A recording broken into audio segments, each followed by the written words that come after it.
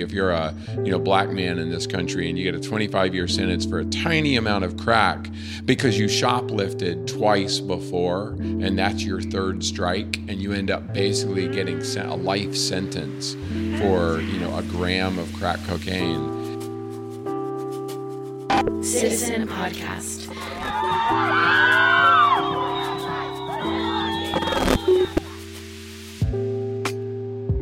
Hi, I'm Carrie Kelly, and this is Citizen Podcast. In this episode, I'm talking to the writer, runner, and recovering addict, Charlie Engle, who I met many years ago over our shared love for running, but whose story blew me away. Known to many as the Running Man, Charlie managed to go from rock bottom to resilience many times over, and he continues to push the limitations of what's possible for the human body and for humankind. I refer to him as the Anthony Bourdain of running because he is relentless in his curiosity to learn, in exploring the edges of human potential, and in experiencing the fullness of life on the planet. Throughout his journey, he has been pushing himself beyond addiction, beyond physical and mental limitations, beyond a criminal record, and beyond hopelessness. In our conversation, we talked about his rocky road to recovery and the role that running and spirituality has continuously played in helping him overcome enormous obstacles and achieve superhuman feats, like running 4,300 miles across the Sahara Desert. And his next adventure is nothing short of amazing. To be the first athlete to trek from the lowest point on Earth to the highest summit on every continent. He calls it the 5.8-mile sliver of space in which all humans on the planet live. A space that has nothing to do with nations or borders. It's about depth and shared humanity. Charlie is running for something greater than personal highs and lows, than our differences and disagreements. He's running for all of us. This episode is all about resilience and what's possible when we push beyond our limitations and discover our greatest potential. Check it out. Charlie Engle. It's so good to see you, my friend. Thank you. It's been a couple years. It has. I'm so happy to have you on this podcast. Just like knowing you and what you have to offer to this conversation about, I'm gonna describe it as like, how the fuck do we get through our lives? That's the unofficial theme of this podcast. I've been stalking you online, so I know what you're doing. Yay. Well, the feeling is mutual. So when I describe you to people, I say that you have mastered rock bottom to resilience many times over, in fact. Does that resonate? It does resonate.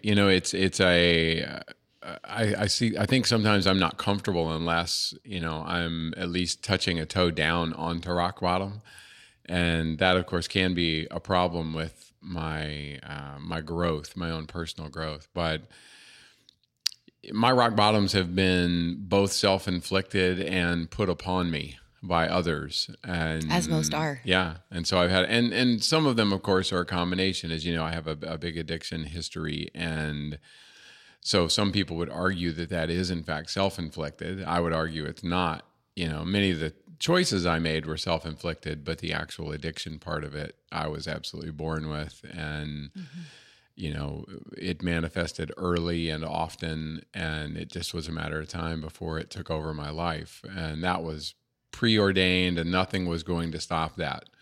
So then it becomes a choice after I actually know that there is an answer and I don't have to live that way. Then the choices I make after that become my decisions and my problems that I have to have some responsibility in. And those are the choices of recovery? Absolutely. Recovery, whatever form that might take. For me, 12-step recovery was the right way to go, specifically AA. Interestingly, I really wasn't an alcoholic per se. I certainly could have been, and I'm very grateful that I was a drug addict that I am a drug addict, because it pushed me so hard, so fast for 10 years that I reached a point where I had to choose between living and dying. And had I just been drinking, I probably, I'd probably still be drinking today. I mean, very badly, I'm sure, but there's a good chance that I'd still be at it and functioning. At least whatever that means. Right. We all know functioning alcoholics, and no, this is a disease that touches absolutely everybody. Yeah. Somebody's got an uncle, a brother, a kid, a parent, or themselves who has an addiction issue, and that doesn't take the form, it doesn't have to take the form, of course, of a substance. It can be a behavior. It can be anything. It can be almost anything. And if it takes over your life and you simply cannot function without doing that action, or it's always on your mind, or you spend all your money and can't find your car, then that's probably an indication that there's an addiction. So does addiction, I have a friend, Nikki Myers, and I was just talking about her in one of my talks, who says that often addiction is possible when we're trying to avoid something. Oh, I mean, 100%. I mean, it makes sense. It's a way to avoid pain. It's a way to but it's not even just pain. It's a way to avoid anything, feeling anything. As an addict, as you well know, I became a runner, and some people would say I became a running addict. But as a drug addict, all I cared about was hiding and being invisible. And if there was a feeling that came up, I just drank it away or drugged it away. Whether it's a good feeling or a bad feeling, it didn't have to be anything. It's just I didn't know how to actually have it.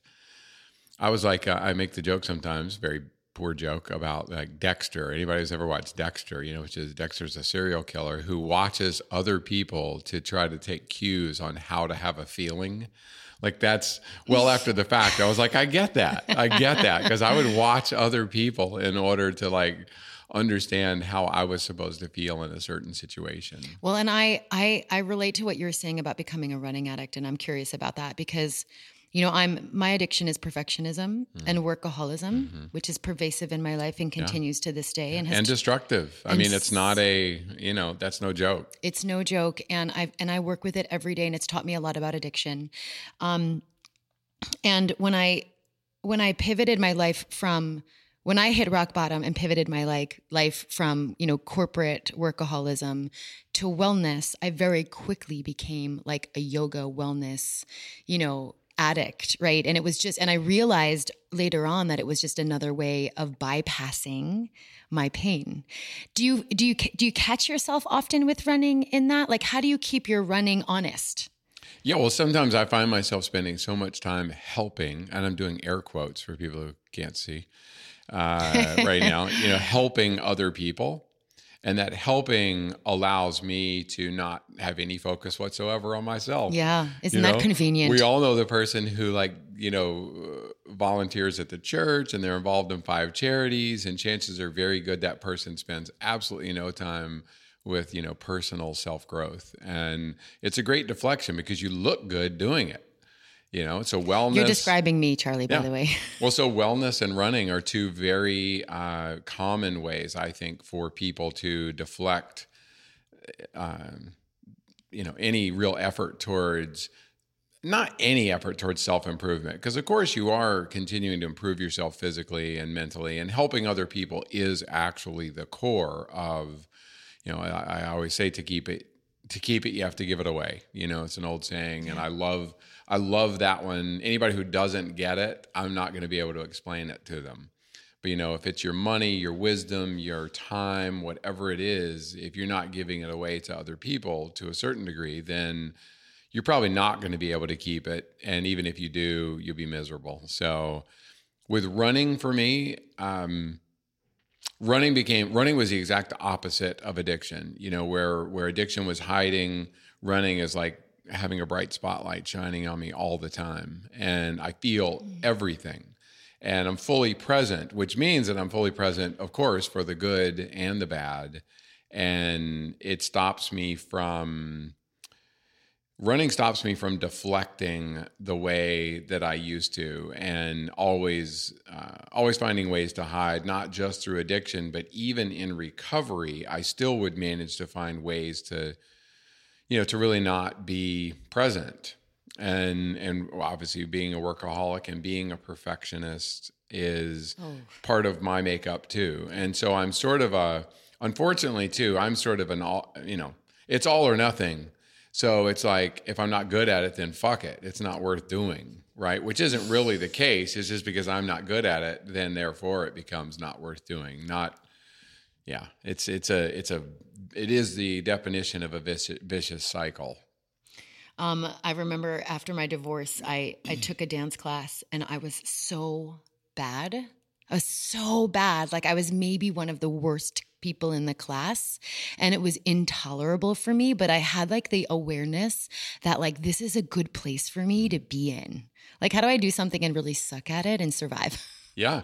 Well, you want to know something funny? This last few days here, I mean, here we are at this Wellspring event, which is filled with people who are so much better at the things that they do, than I am at the things that they do.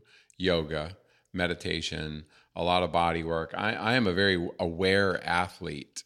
However, I do stay in my lane too often. You know, I continue to do things that are easy for me to do, which it sounds funny to say, to go run for 6 hours or something is easy, but it's actually easier for me to do that than it is to do a 90-minute yoga class. You know, because every second of that yoga class is actually hard for me. Yeah. Due to inflexibility, it's actually not, you know, I don't have any ego around it in the sense that after all the shit that I did during my addiction years, the last thing I'm worried about is being embarrassed because all my stuff is out there. There's photos of it. So it's not something that I worry about looking funny. It really is genuinely the fact that I'm uncomfortable. And I have yet to really understand the way yoga and a lot of other body work makes me not just physically uncomfortable, but it makes me emotionally uncomfortable because it never occurred to me that kind of thing could draw out feelings that I didn't expect. Like, and that's sort of the purpose, right? Of a lot of that I didn't work. get that. And you're like, oh shit. I thought the purpose was to make me a better runner. Or to feel good. I think a lot of people come, right, to feel good on the mat and they think it's going to be juicy and they're just going to get automatically flexible. And it's really to reveal the parts of us that are stuck and unreconciled and unhealed. But I imagine running also serves that purpose. I mean, I've heard you say that running for you is spiritual. And I imagine you have moments. I mean, let's give context to the kind of running you're talking about. So for our listeners, right? This isn't like, you're not a marathon runner. And for a lot of people, that's a reach. You're like an ultra. I mean, how do people define the kind of running you do? Besides like crazy. Yeah, idiotic would be absolutely one way. But, you know, and it's a funny thing. So what I found is very simply, the farther I go, the more I learn. And it's really, obviously it's a metaphor, but it's also a reality when it comes to running. So I started, when I got sober, I was 29, clean and sober. And, you know, that was at the end of a 6-day binge where my first son had just been born a couple months earlier. And, you know, my expectation was that he was going to save my life just by being born. Yeah. Like, surely I wouldn't put my kids through this life, you know, this kind of addicted life. And of course, 2 months later, there I am again, sitting on the ground watching the police search my car, and it's got bullet holes in it, and, you know, that were put there by somebody who wanted to shoot me. And the realization hit me that nobody, you know, Brett, my son, couldn't save me. Nobody was coming to save me. And I had to make a choice between like living and dying. And the dying, unfortunately, would be a really long, slow I mean, it could be a short death with a bullet or a drug, but more likely it would be a long, slow, decades-long descent into the abyss. What was that question that you asked yourself? Like in that sort of crossroads? Yeah, well, you know what? It's really funny. And this is the true version of what happened in my head. I'm sitting there watching the police go through my car, and this policeman reaches under the seat, the driver's seat, and he pulls out a crack pipe. And he turns really slowly and looks at me, and he's shaking his head. And it's that condemnation, you know, that judging that he's doing in that second. And it hurt. And any even remotely rational person in my position would have been going, oh shit, I'm in some serious trouble. Like, this is not good.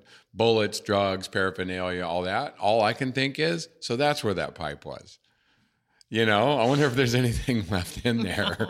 You know, like that's talk about some sick thinking. Like, that's where I was. I was pissed, speaking of perfectionism, because I looked for that damn thing for like 3 hours, but I had taken it and tucked it under the edge of the underneath of my seat, and I couldn't find it, and he found it. And but then the next, you know, really the next second was, you know, I'm looking around, like shaking my head. I'm like, this seems like a pretty good time to quit. Like, it really was that simple in a way. And realizing that nobody else was coming to save me was actually such a blessing in the sense that I no longer had to, you know, wait for that person. I had done everything, quit for my job. I mean, quit, you know, drugs for my job, quit drugs for my wife, quit drugs for my kids, and quit, you know, everything. And never, though, had I done it. It's not that I didn't want to for me, but I had never done it that way. Mm-hmm. So the way the words went is I had to choose between living and dying, and I chose running. Yeah, that's great. You know, and running did become, that night, I went to an AA meeting. And I had been to AA meetings before, but I was very puzzled by the fact that people had actually quit doing drugs and alcohol. I thought they were just there to manage it. Oh, no. What a disappointment. Right. And so this is the first time I'm in there going, wait, okay, I get it now. So I went to a meeting that night, and I put on my running shoes the next day. And for 3 straight years, I did those two things every single day. Wow. And without missing a single day. And that created the platform for me to move forward with my life. And I couldn't make it around the block to begin with, you know, for obvious reasons. And not long after, I was running marathons, and I ran 30 marathons in those first 3 years. I was like, because clearly I had that whole addiction thing under control, you know. It just shapeshifted for you. Yeah, and then it was a step forward too. I mean, those two things are probably true at the same time. It was, and then I accidentally. It's too long a story, so I'm not gonna tell you. But in Australia, I went to Australia like 4 years sober, and I was so stupid. I accidentally entered an ultra marathon. It was 52 kilometers, and I actually thought I was entering a 5K. Because it never occurred to me that anybody would actually run that far. I hope you didn't clock the first 5K the way you would. I didn't, but it is a very funny story. I'm there at the start. I got my number on, and I hear people saying, like, God, I hope I can finish this race before dark. I'm thinking, man, these Australians are slow. What are they doing? Crawling? And I laugh, and this guy's going, hey, you know, crikey, mate, you ever done a 50K before? And I'm like, no, why? And like I break out in a cold sweat, and I walk over to the table. There's a super cute girl sitting there, and I'm like, so is there a map of this course? Oh, no. And I look at the map, and it says Nanango Rainforest, 52K. I look down at the number on my chest, and it says 52K. I'm like, man, you are stupid. And anyway, I was there, and I decided to run the race anyway. And I was going to quit, though. It's a 3-loop race, so I was going to quit after the first loop. And I come across the start finish, and the announcer's like going, here's the American, you know, he's actually in 10th place. I didn't know these guys could run. I'm like, all of a sudden I'm representing all of North America. Oh, you know? And gosh. Anyway, I do the next 2 loops. And when I realized after the second loop that I had a chance to do something accidentally, like the universe had put me in this very unexpected place, and I could choose to either quit or I could just go forward and see what was going to happen. And so with no expectations, I actually ended up winning the race. So I'm there with no purpose, no expectation. I end up winning this race. And it was then that I was like, you know, I want to see just how far I can go. And that's what I've spent really the next now, you know, 21 plus years since that time doing, is seeing how far I can go. That doesn't sound like an accident. That sounds divine. I agree. That sounds totally by design. And I'm curious if you believe in God, because I know the first step of the AA program, of the 12-step program is, I think Nadia Bolz-Weber described it as the the I'm fucked step. Yeah. And that you have to admit that you're powerless to something bigger and greater than yourself. Like, did you do that when you entered the program? Well, I did. And I will say the only religion I ever knew as a young person was my grandparents', Southern Baptist Church in North Carolina. So at 5, I knew my thoughts alone were sending me to hell. Like I hadn't even done any of them. But so to say, that any of my recovery is based in God in any traditional religious sense would not be true. And I don't have anger or bitterness around it. I wasn't abused by the church or have any of those memories or scars, but I also don't, I think it drives a lot of people away from recovery, from 12-step recovery, because they are put off by the word God. And while the founders of AA were brilliant in a lot of their language, and they go to great lengths to explain, they're talking about it being, a higher power of your choosing, it could be anything.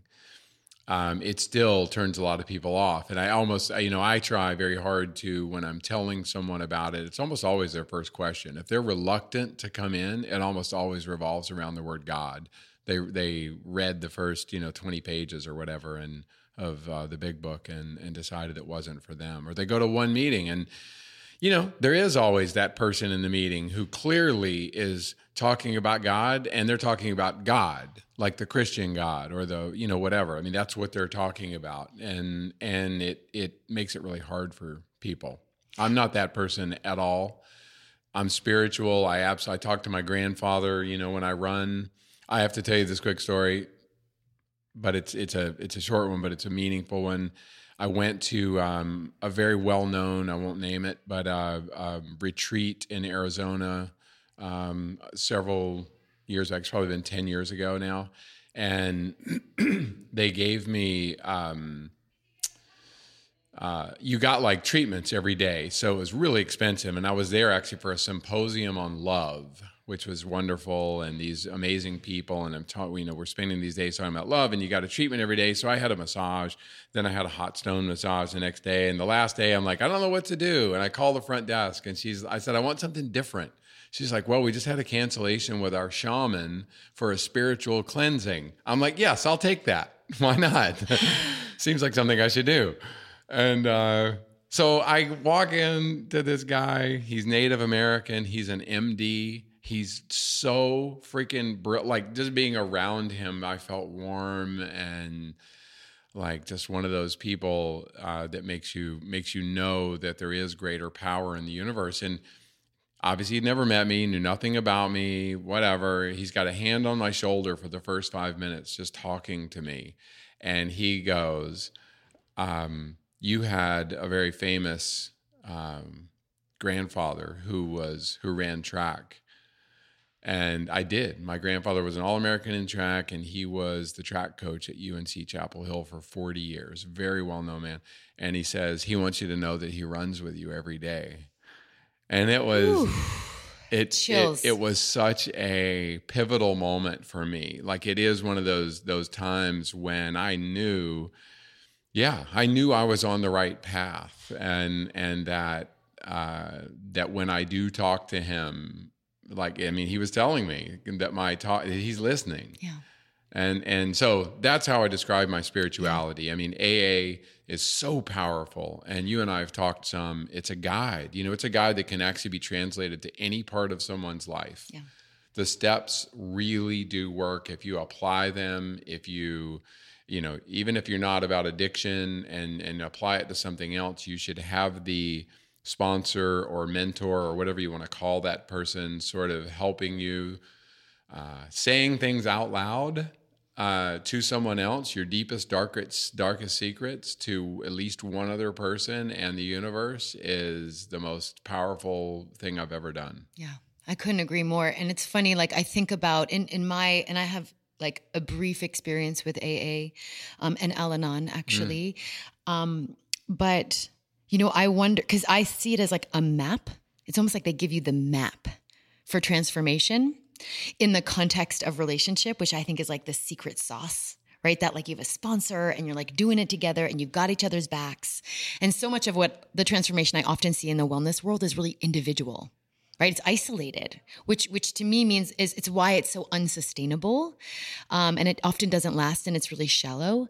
But with AA, you know, I wonder like if we applied the 12-step program, that map, to some of the stuff that we're addressing in society today, like dismantling white supremacy and you know, deconstructing racism, like understanding misogyny and the, you know, gender relationships and the gender spectrum. I just wonder like if we would have much more productive and kind and transformative experiences of social justice. Well, I have no doubt that we would, and I think it would be so amazing. The problem, of course, and I hate to be I hate to start right off with the problem. Everything you just said is awesome, but you know, the first step of AA is, of course, admitting that you have a problem.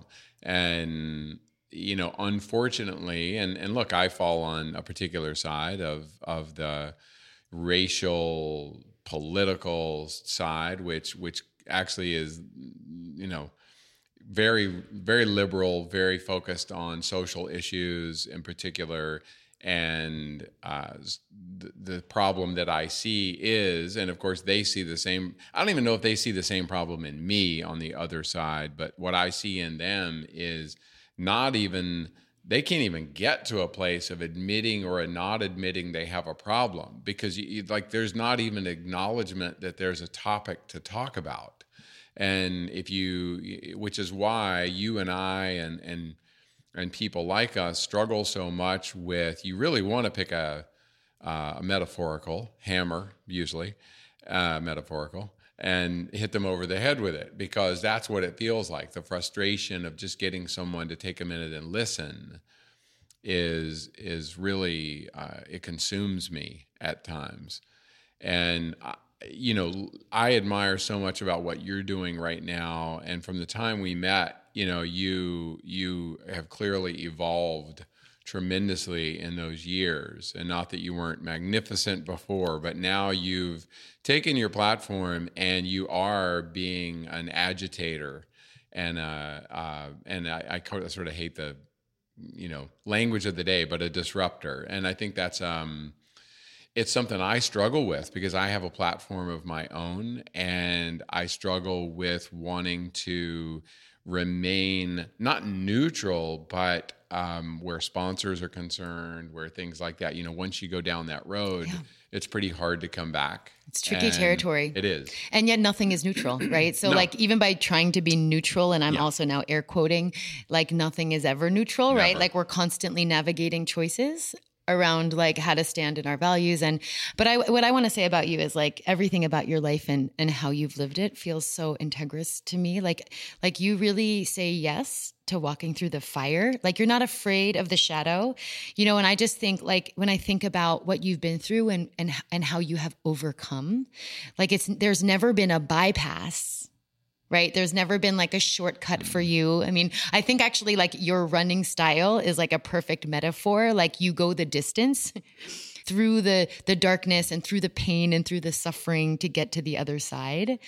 And it's admirable. I want to be there. Like I actually, like I run 100 milers, you know, all the time still. And I say, even though I question this stupidity, like when I get to that moment, but I always get to at least one moment where I want to quit. Like, how can you not run 100 miles? I don't care who you are. You're going to have highs and lows, and it's going to suck. But I want to get to that point and then push past it. You know, find a way through nutrition and hydration, or just in my mind, to get past that moment. And understand that, in fact, you know, we do spend, in my opinion, we spend 99.9% of our time in life and in running and sports and everything else, preparing for that 1% of the time when things go to hell. Like that's what we're preparing for. And what you're made of and who you are at your very core can only be revealed in those moments. Like you, in my opinion, you can't find it without some self-inflicted pain, or getting in touch with the pain that others have caused, or the combination of those things. Yeah. And for me, in a controlled setting, I get the beautiful benefit of going and running 100 miles. I know it's going to take me somewhere between 15 and 25 hours. And I'm choosing, I remind myself all the time, this ain't, the Middle East or somewhere where somebody's shooting at me, or where I can quit when I want. Yeah. So it's my choice to get to that place physically and emotionally. I always picture literally scraping out my insides, with a knife or something, and getting down into the deep little edges, and then I get to fill it back up with something new. Mm-hmm. So you make it through addiction, right? You're on the road to recovery. You're playing the long game, right? You're out of the woods, and by accident you're running ultras, and then you end up in jail. I do. And let's actually use the proper term. It's prison. Yeah.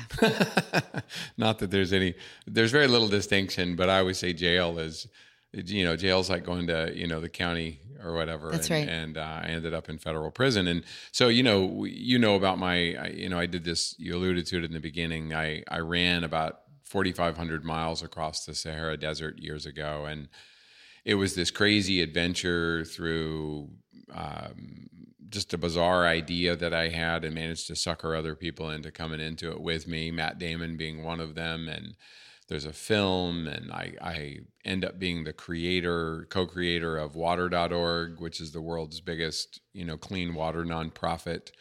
I raised about $6 million for that during my run. And so I had these amazing experiences, and running across the Sahara Desert kind of put me on the map, if you will. And, Jay Leno and NPR and all the morning news shows, and I got a chance to do all those things. And it was cool. I got speaking gigs, I got corporate sponsorships, all these things were happening for me, and I was enjoying what I was doing. And I got a chance to be a proponent of the things that I believed in. And I was out running I was at home. I was out running errands one day, and I came back and to my house, and 6 armed federal agents came out of a coffee shop next door, and actually, handcuffed and shackled me and put me in jail for the night. That was jail for the night, and without knowing what was even going on. And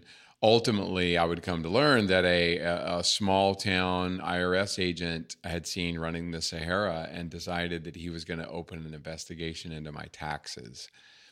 And upon finding nothing, because there was nothing to find, and that's all in the memos, he just kept digging. And ultimately, I became the only person in the country to be charged with, and I mean only person, to be charged with allegedly overstating income on a home loan application from 2005, a no-doc loan, as they called them. And for that, I could go to prison for 20 years. And I fought the charges because I didn't do it, and I wasn't going to admit to something or take a plea, which is what almost everybody does. And I lost in a 7-day trial, and I was sentenced to 21 months in federal prison. And I got to prison in Beckley, West Virginia, and I was pissed. I was angry. I was frustrated by what had been done to me. That's how I saw it. Look at what's been done to me. And it took me almost no time to realize that, first of all, I was not going to get through this experience if I did it with bitterness and anger, and I couldn't find a way to get past that. And it didn't matter anymore if it was fair or unfair. I was in prison, and that wasn't going to change. And so I had to find a way to get through it. And so I went back to 12-step recovery. And as cliche as it is sometimes, it was one day at a time. Mm-hmm. And I focused on what was right in front of me and didn't worry. I focused on the day I was living rather than the day I was going to get out, because that was so counterproductive. And of course, I started running. And did you have did they have a program in the prison? For running? For 12-step? Oh, for 12? No, which is absolutely, talk was it about... like self-study? Not... Yes, but talk about craziness. How can you have a prison system with millions of men and women who are incarcerated for drug related charges, and there is no AA. There's no recovery meetings. There's no drug treatment program. They claim to have a drug treatment program, but what it amounts to is if you got a 25-year sentence for, especially if you're a, black man in this country and you get a 25-year sentence for a tiny amount of crack because you shoplifted twice before and that's your third strike, and you end up basically getting a life sentence for, a gram of crack cocaine. And maybe you are an addict, but you go to prison and there's no treatment whatsoever for any of it. You're just left to your own devices all the time. Well, and the prison system's not designed for rehabilitation. No. It's designed for profit. It's not. It's right. I was going to say, people assume it's designed for punishment. I'm like, fuck you. It's designed for punishment. It is and you know what? Where politics is concerned, that's an equal opportunity thing. Both sides of the aisle. We're talking That's about, Reagan is the one who kind of did the tough on drugs, thing. But Clinton, who I loved Bill Clinton, but, he's the one who put it on steroids. That's right. Incarceration rates went up 600% while he was president. And because basically he said, fine, you guys want to lock people up? Let's make money at it. And so you had a really different experience, right? I hear that, like, you're really conscious that, like, you're a white man who went to prison for, like, a white collar crime. Yeah. And yet our prison system is deeply racialized in this country, right? In my 20s, I would have been stopped. I never would have made it, beyond 25 or whatever without going to prison if I'd been a black young man, 25 years old, driving around in the neighborhoods where I was. And so it was just, I would have been in prison because I would have been stopped as a white, clean-cut looking, kid during my 20s, driving around those neighborhoods. Not one time ever did I get stopped. So flash forward, 20 years later, here I am, I land in federal prison for, in a way, something I make jokes because I like to use humor to deflect. But, I didn't even know what kind of tattoo to get. What kind of prison tat do you get for overstating income? Like a fountain pen or something? So it was almost embarrassing to tell people while I was there. Yeah. But I was angry and it was unfair. And, and then there's an African-American man next to me in the cell, 60 years old, and he got a 26.5-year sentence for the same amount of crack that I had in my hand 100 times. Whoa. So his whole life was taken away. And nobody talks about, there's what, 30 shows on television that cops and, locked up abroad and all this that shows you criminals getting caught, people in prison, and there's not a single show about people getting out of prison. And, people are basically just thrown away. And proportionally, black men are thrown away at a rate, 50 times greater than any other group in this country. Did that experience inspire you to get engaged in that issue?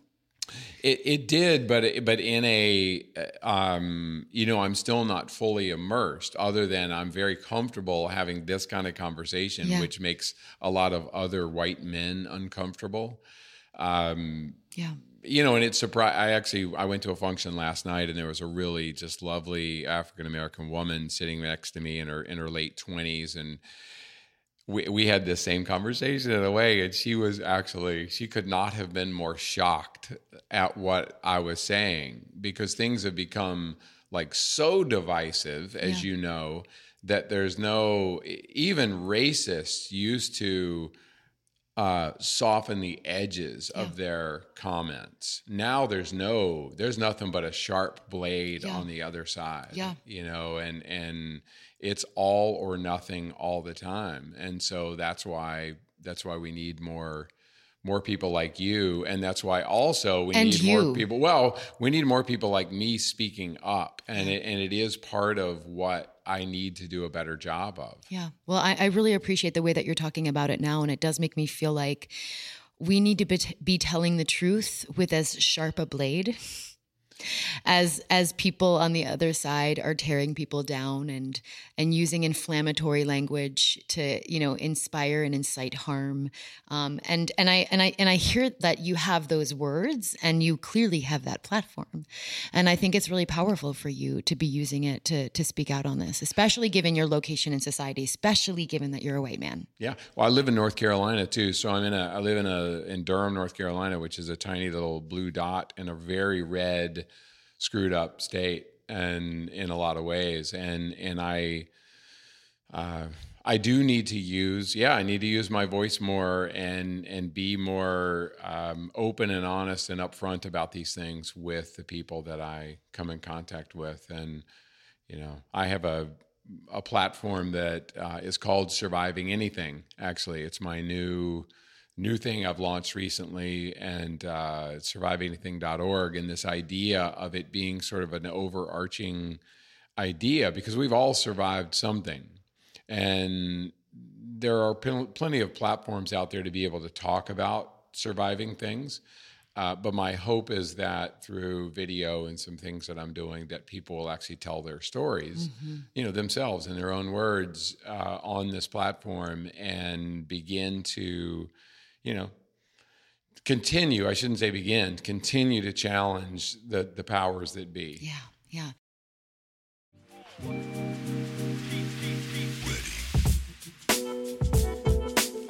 I want to give a special shout out to our community of supporters on Patreon who are making it possible for us to do this work. Citizen Podcast was designed for truth seekers, bridge builders, and emerging activists who are yearning to make a difference. We're not afraid to ask hard questions and have radical dialogue about politics and patriarchy, white supremacy and worthiness, and we're serious about showing up for one another and taking action for the well-being of everyone. But making a good podcast takes a village, and so we're building one on Patreon. By joining our community for as little as $2 a month, you get lots of good stuff from us, like early access to our episodes, live meetups with guests, ally toolkits, and exclusive content. Not only does community support keep us going, but it keeps us accountable and real and pushing the envelope of courageous conversations that are independent, transparent, and authentic. You can join us at patreon.com/CTZNWELL.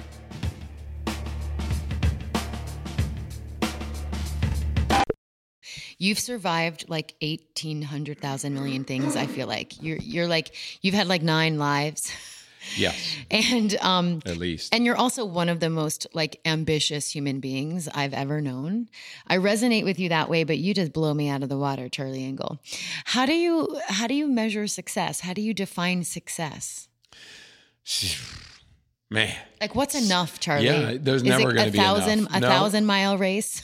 Success, I guess, to me, looks like planning the next expedition. It is. And it's not that, why should there ever be enough? I mean, I'm 56 years old, and I will very, very boldly say that, anybody my age who is using their age as the excuse for why they're not doing things is just absolutely, they need to look inside and be a little more bold in the decisions they're making. Because even if there are physical limitations, I got bad knees, or I hear all this stuff all the time, there's always a way to do the next thing. So for me, I know we were talking earlier, my next thing is in fact to go from, I have another huge expedition, and it's the biggest I've ever planned.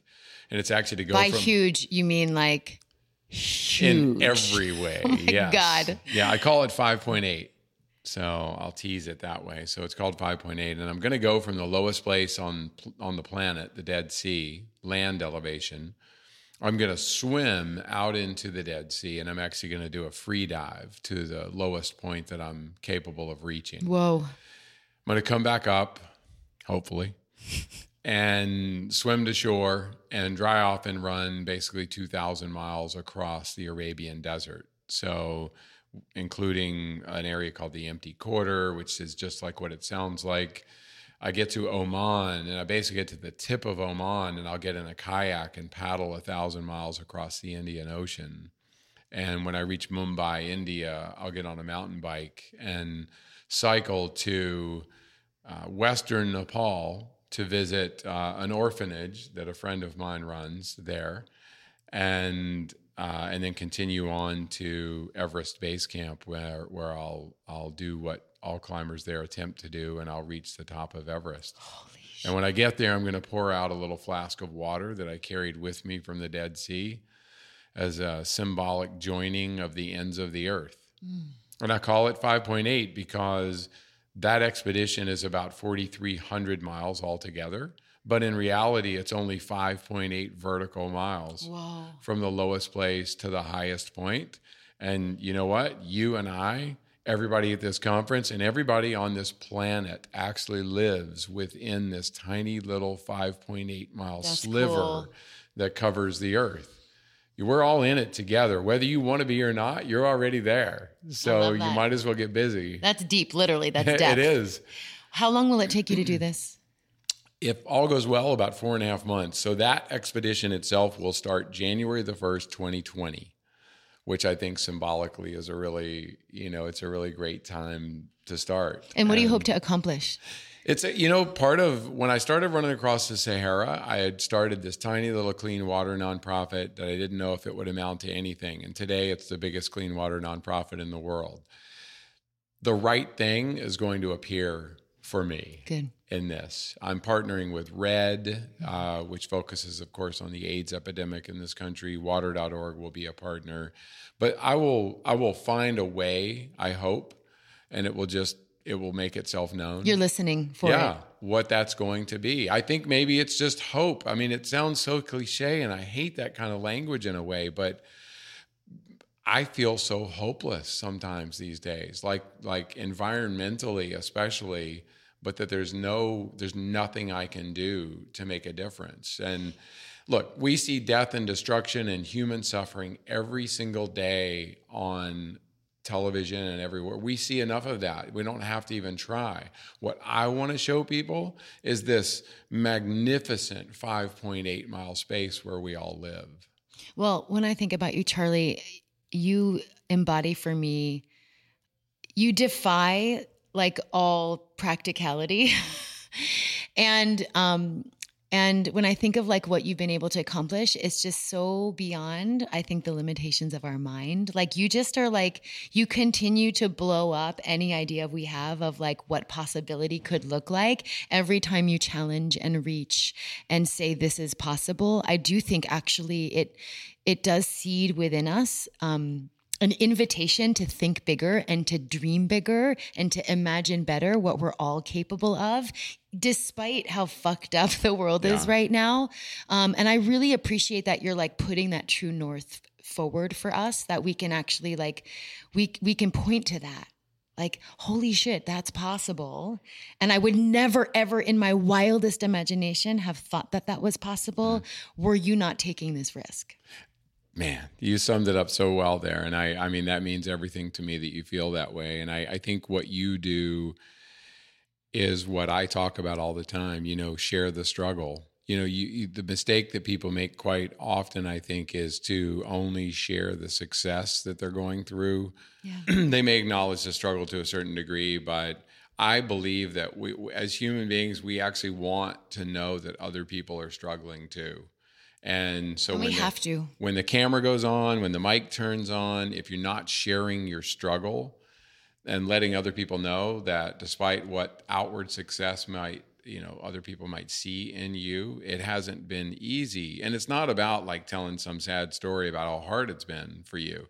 It's about just sharing. I know when people turn on, if they're watching me run, who wants to watch me run 50 miles a day? I don't want to watch that.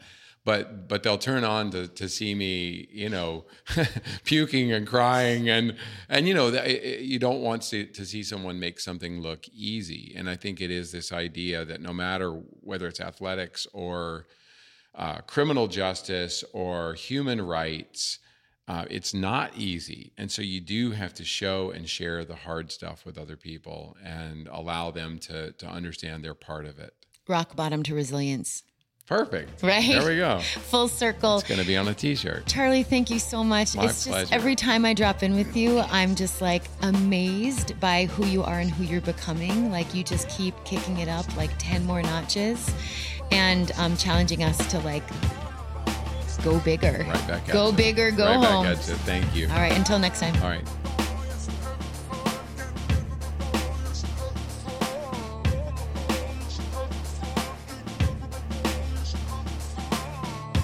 While this episode is coming to an end, our work in the world is just beginning. This week's call to action is to push yourself beyond your perceived limitations. I don't mean that in an aggressive or harmful way, but to take responsibility for what you believe is possible for yourself and one another, and to explore your growing edge. Because we need everyone living up to their full potential if we're going to turn this mess around. To find out more about Charlie, check out his website at charlieengel.com, and you can follow his 5.8 mile adventure by going to 5.8project.com. Special thanks to DJ Drez for the amazing soundtrack. You can check out his music at djdrez.com. And to our executive producer who puts it all together and makes it sound great, Trevor Exter. And thank you all for being here today. You can stay in the know and engaged by subscribing to our free weekly newsletter, Well Read, at citizenwell.org. Citizen Podcast is community-inspired and crowdsourced. That's how we keep it real. Join our community on Patreon for as little as $2 per month so that we can keep doing the work of curating content that matters for citizens who care. And don't forget to rate us on Apple Podcasts, Spotify, Stitcher, and Google Play. And share the love by telling your friends to check us out. Past life dimension.